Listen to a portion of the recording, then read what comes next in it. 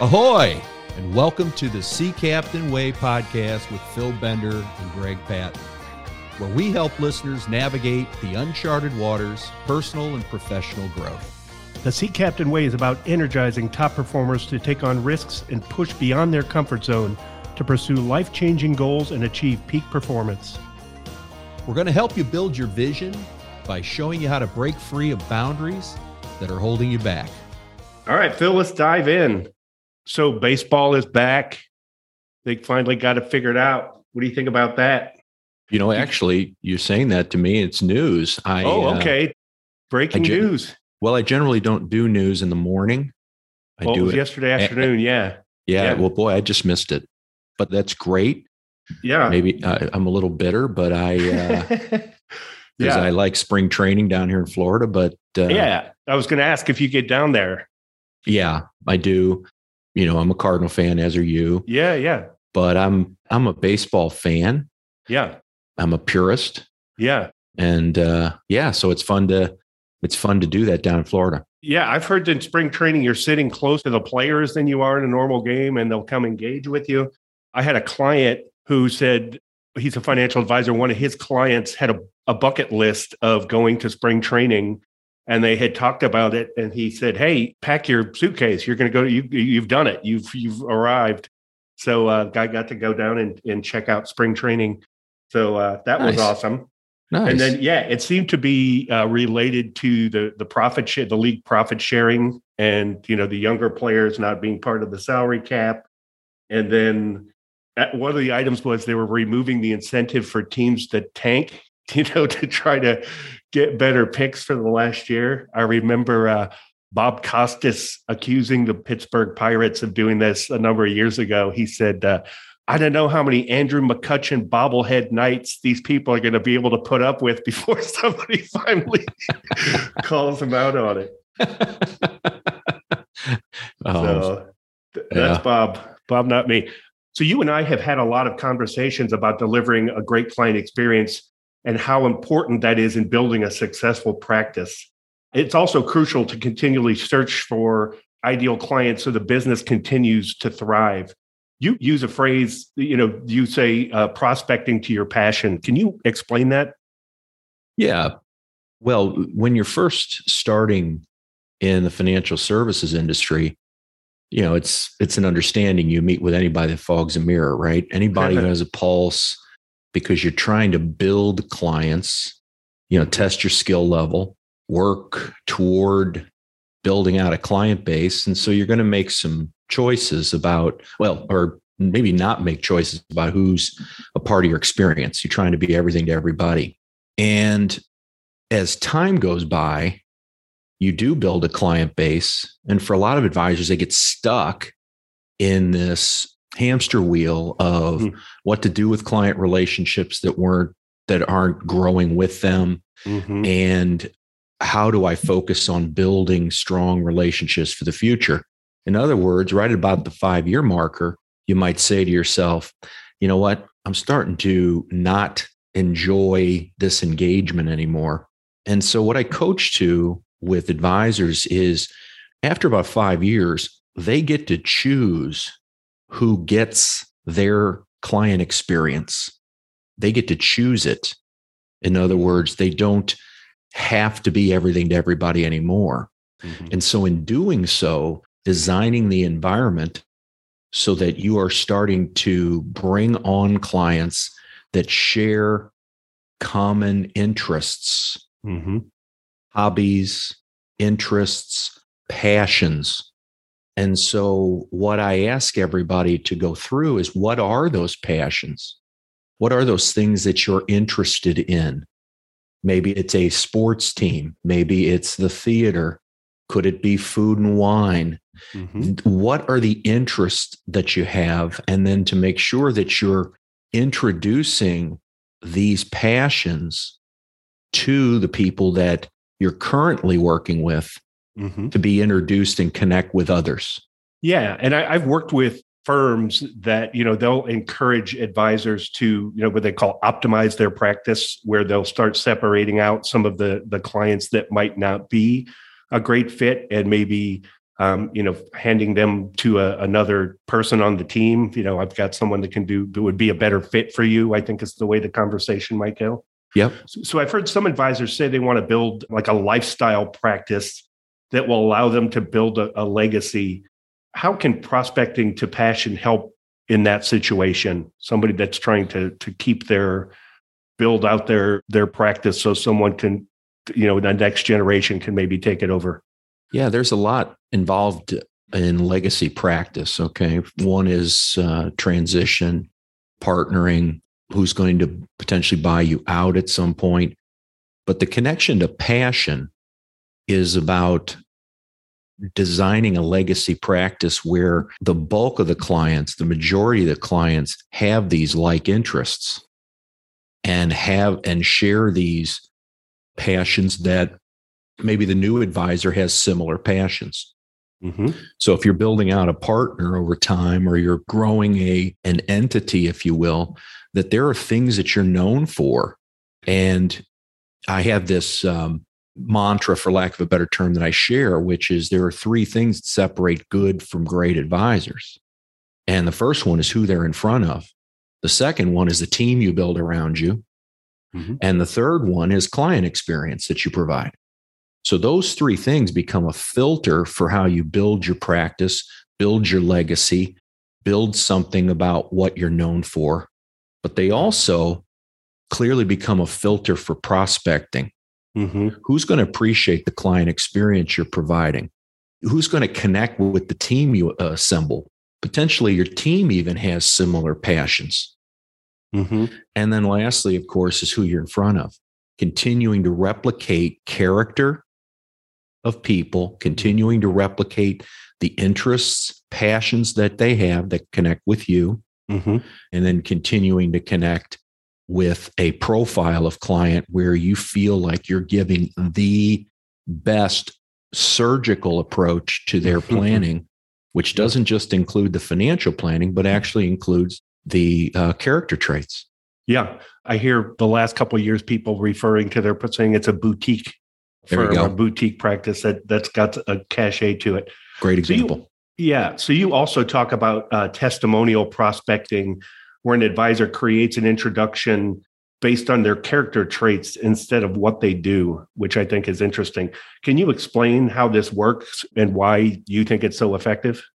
Well, character traits, again, core values comes into play, but also the testimonial prospect. I've probably done more testimonial prospecting to build my coaching brand than any other strategy. And I have about 8 of them that I teach. It's a part of the coursework that we provide. But in particular, the testimonial prospecting is all about what are the 3 things you like about working with me and my team. Mm-hmm. And so instead of asking for feedback, which a lot of people do, where it can go down a customer service track, what I'm talking about is what do you like about the relationship we have and what we provide? It's more about emotional connection, more about a feeling that you have. It's more about a testimonial that says this person is different mm-hmm. than everyone else out there. Because once you start playing at the top of the food chain with financial planning or financial advising, everybody's got the same credentials. Sure. They may even have the same planning software. But what does separate is who you are, what you stand for, yeah, and what is important to you in that process. So that's really where I focus attention into testimonials.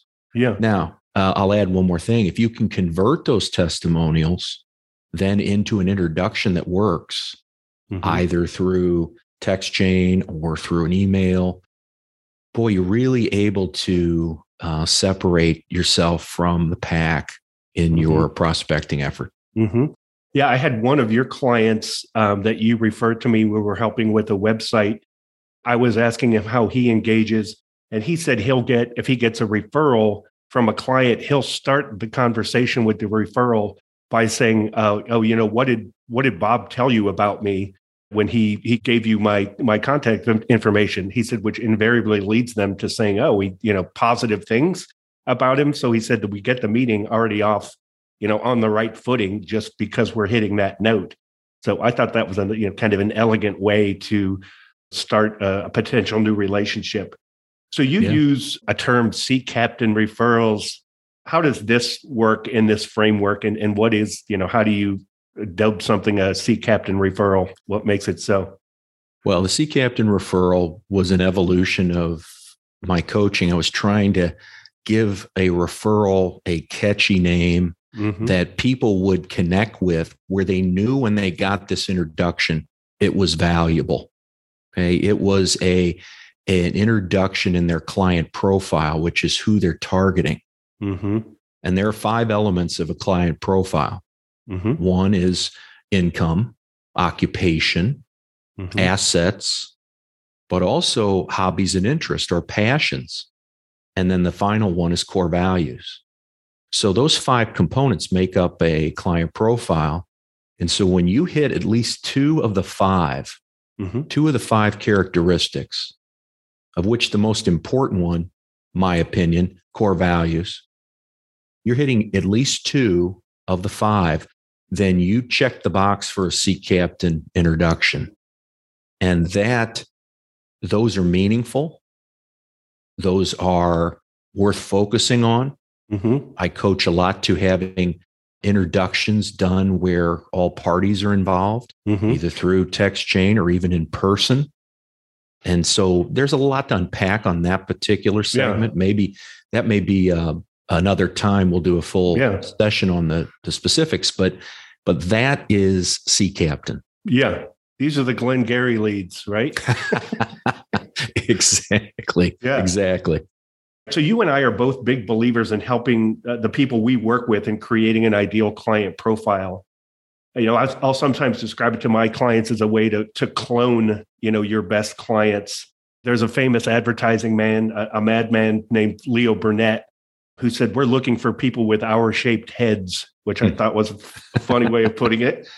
So how do you help your clients apply this ideal client profile strategy, put it to work in growing their practice? Well, as I touched on earlier, the 5 components, right? We talked about, just to restate, we talked about occupation, income, assets, hobbies and interests, and core values, those 5 layers. Sure. So if I'm having a conversation with someone, I might set out a specific time where we're focusing on the relationship. Okay. Now, I may do this 25 to 30 times a year with my top clients, my sea captain clients, if you will. And the entire focus is based on how do I replicate those characteristics with people I'm with. So I might do that at an event. I might do that doing something special. I might simply have a meeting that is centered around it. But I am layering in the core values or the character traits I admire in that person. So, for example, if I'm with you, Greg, and I'll use you as an example, if I'm with you, I might say, Greg, my goal this year is to bring in about 25 new clients into my firm. And I'd like 5 of them to be just like you: creative, energetic, supportive, responsible. Those are things that I see in you and some of the things I admire about you. Yeah. And it's very flattering to the person that you're talking to, Yeah. And how many times a year do you think they hear that from someone? Get a compliment like that? I would think not very frequently. Somewhere between 0 and none. Right. And that becomes really the essence of separation. Yeah. Which is, it's about the relationship. Now, you may not even know that you're a top relationship of mine. Notice I didn't say top client. I said top relationship, which means that there may be more characteristics than just the amount of revenue that I generate from you or the amount of time we spend. It's just a respect element and a character trait element that I want to replicate. Now, for most of the clients that I coach, they do a good job here. 80% of their new revenue will come from this strategy. Wow. It's like Pareto. Yeah. Right. 80-20. And so that's why we focus on it and spend all the time. And that's why it's worth really doing a deeper dive here. Yeah, it's almost like the part of it. It reminds me of like the rule of reciprocity, where you do something nice for somebody and they feel compelled to return the favor. Like you take me out and you buy lunch, then the next time I'm not going to let you do it twice. It's my turn. Yeah, but it has to be genuine, and that's right. You can't fake this one. Sure, you have the relationship or you don't. We have some revenue clients that are valued because of the revenue, but aren't necessarily valued because of character traits. We've all developed those clients. They're difficult at times. And over time, as we evolve in our practice, we evolve them away. Right. So how do you coach your clients to find these target audiences that you think have high potential? Well, first thing is you're going to spend time segmenting your clients. Okay. And run them through that filter. Who actually in my current client base fits the client profile? Who has the passions? Who has the core values match? Who is referring us possibly? Who's generating revenue at a high level? Who do we just really enjoy meeting with? Now, for most client bases, they're looking at about a 25 to 75 at most where they fit this category. Okay. Then you start to operate with your team and start to determine a strategy that allows for greater attention, possibly, certainly inviting them to things, a client experience, if you will, and start to really work on that piece, because that's very valuable to going up the food chain with regards to your client base. Yeah. And I've noticed that, the common experiences is a big thing. I've noticed some of my clients and some of your clients that I've met who, might have a special needs child or a special needs family member, they offer special needs planning, as part of their practice. I've talked to a number of advisors who, are maybe military veterans. And so they specialize in helping other veterans because they know the benefits in the program. So it seems like it's a win-win for both parties. Yeah. And it's good that you mentioned that piece, because going down the hobbies and interest track would suggest that it's lifestyle hobbies and lifestyle interests. When community, charity, family situation all come into play when you're talking about interests. Yeah. Those are valuable pieces and great examples of how you can not only grow in that space, but really do some wonderful things for people. Yeah, there's a guy named Harry Beckwith. I think I'd mentioned to you, wrote a book called Selling the Invisible, which is a great read if you're in the service industry. And he says, life is like high school. You tend to work with people that you like, it's human nature. So I know you advise your clients to adapt a CEO mindset is a big piece of the puzzle in your coaching. So is there any element of that applies to this prospecting to passion with the CEO mindset piece? It's a great question. You are on your game today, because that's a great question. As a CEO, there are some layers to consider when you're prospecting to passions, prospecting to client profile, growing your client base, going up market. And it's a team sport. Number one, team involvement. So that there's a constant focus within the organization, not just with me as an advisor, but the entire team knows that this is an important strategy. The entire team knows when a C captain client calls in. The second piece is carving out time to accomplish these.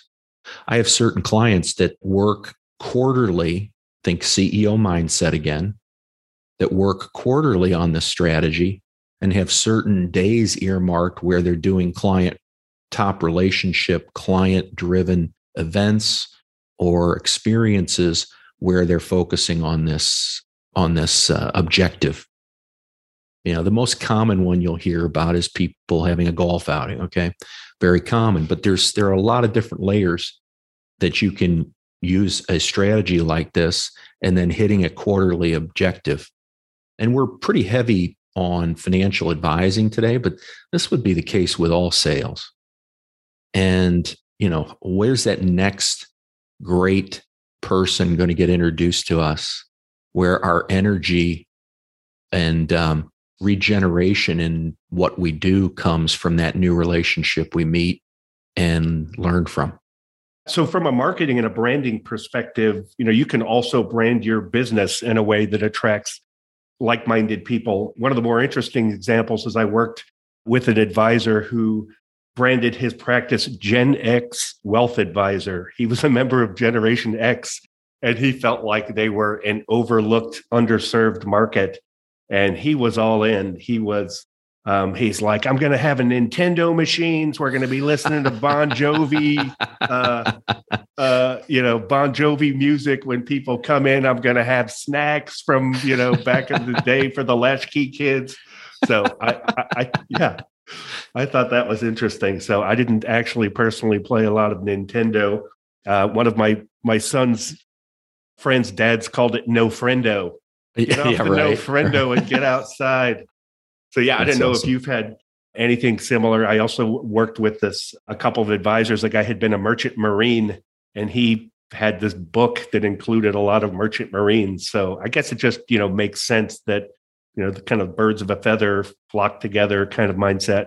Yeah. And you were very strategic with this question because it allows you to promote your marketing and branding opportunity. Absolutely. You're very subtle. You're very subtle, but you're very good. Subtle as an avalanche, my dad used to say. but I get your point. And that is, what is your branding strategy? What is your marketing approach? What do you want to be known for?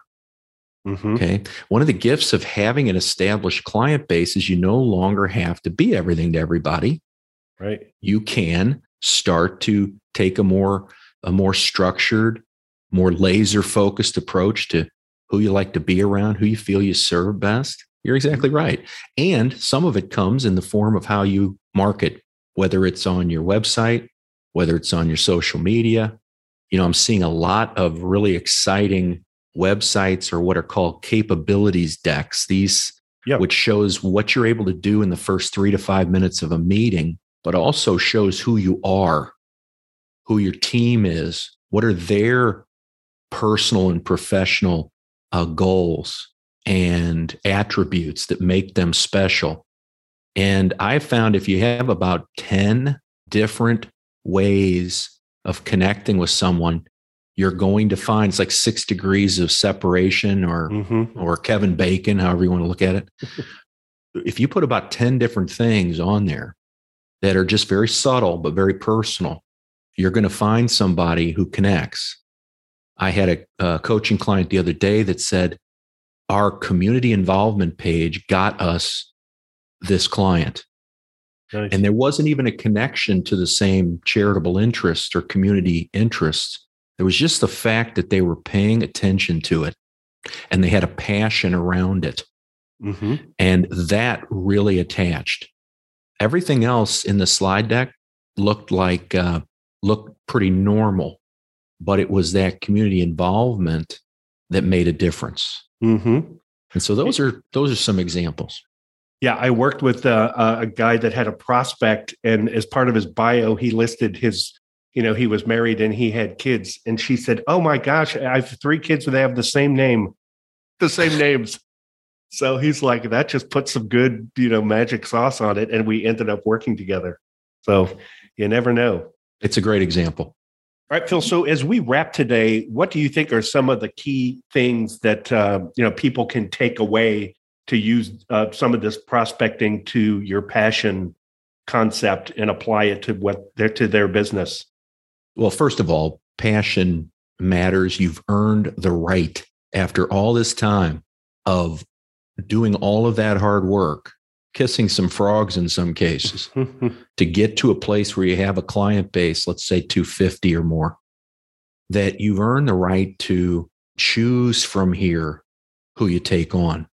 And that means paying attention to what are the connective elements of a client profile, of which one of those main elements is passion, hobbies and interests, and making sure that as you're out with people, you're replicating your top people based on character traits, passions, and interests, and making sure that they understand how much they mean to you in the relationship. And so that's probably the biggest theme. But then last piece I'll add is there were some layers we went into. Right. For example, marketing and branding. Mm-hmm. How do you use technology to make connection? How do you share your passions on your website, right? On your social media. Sure.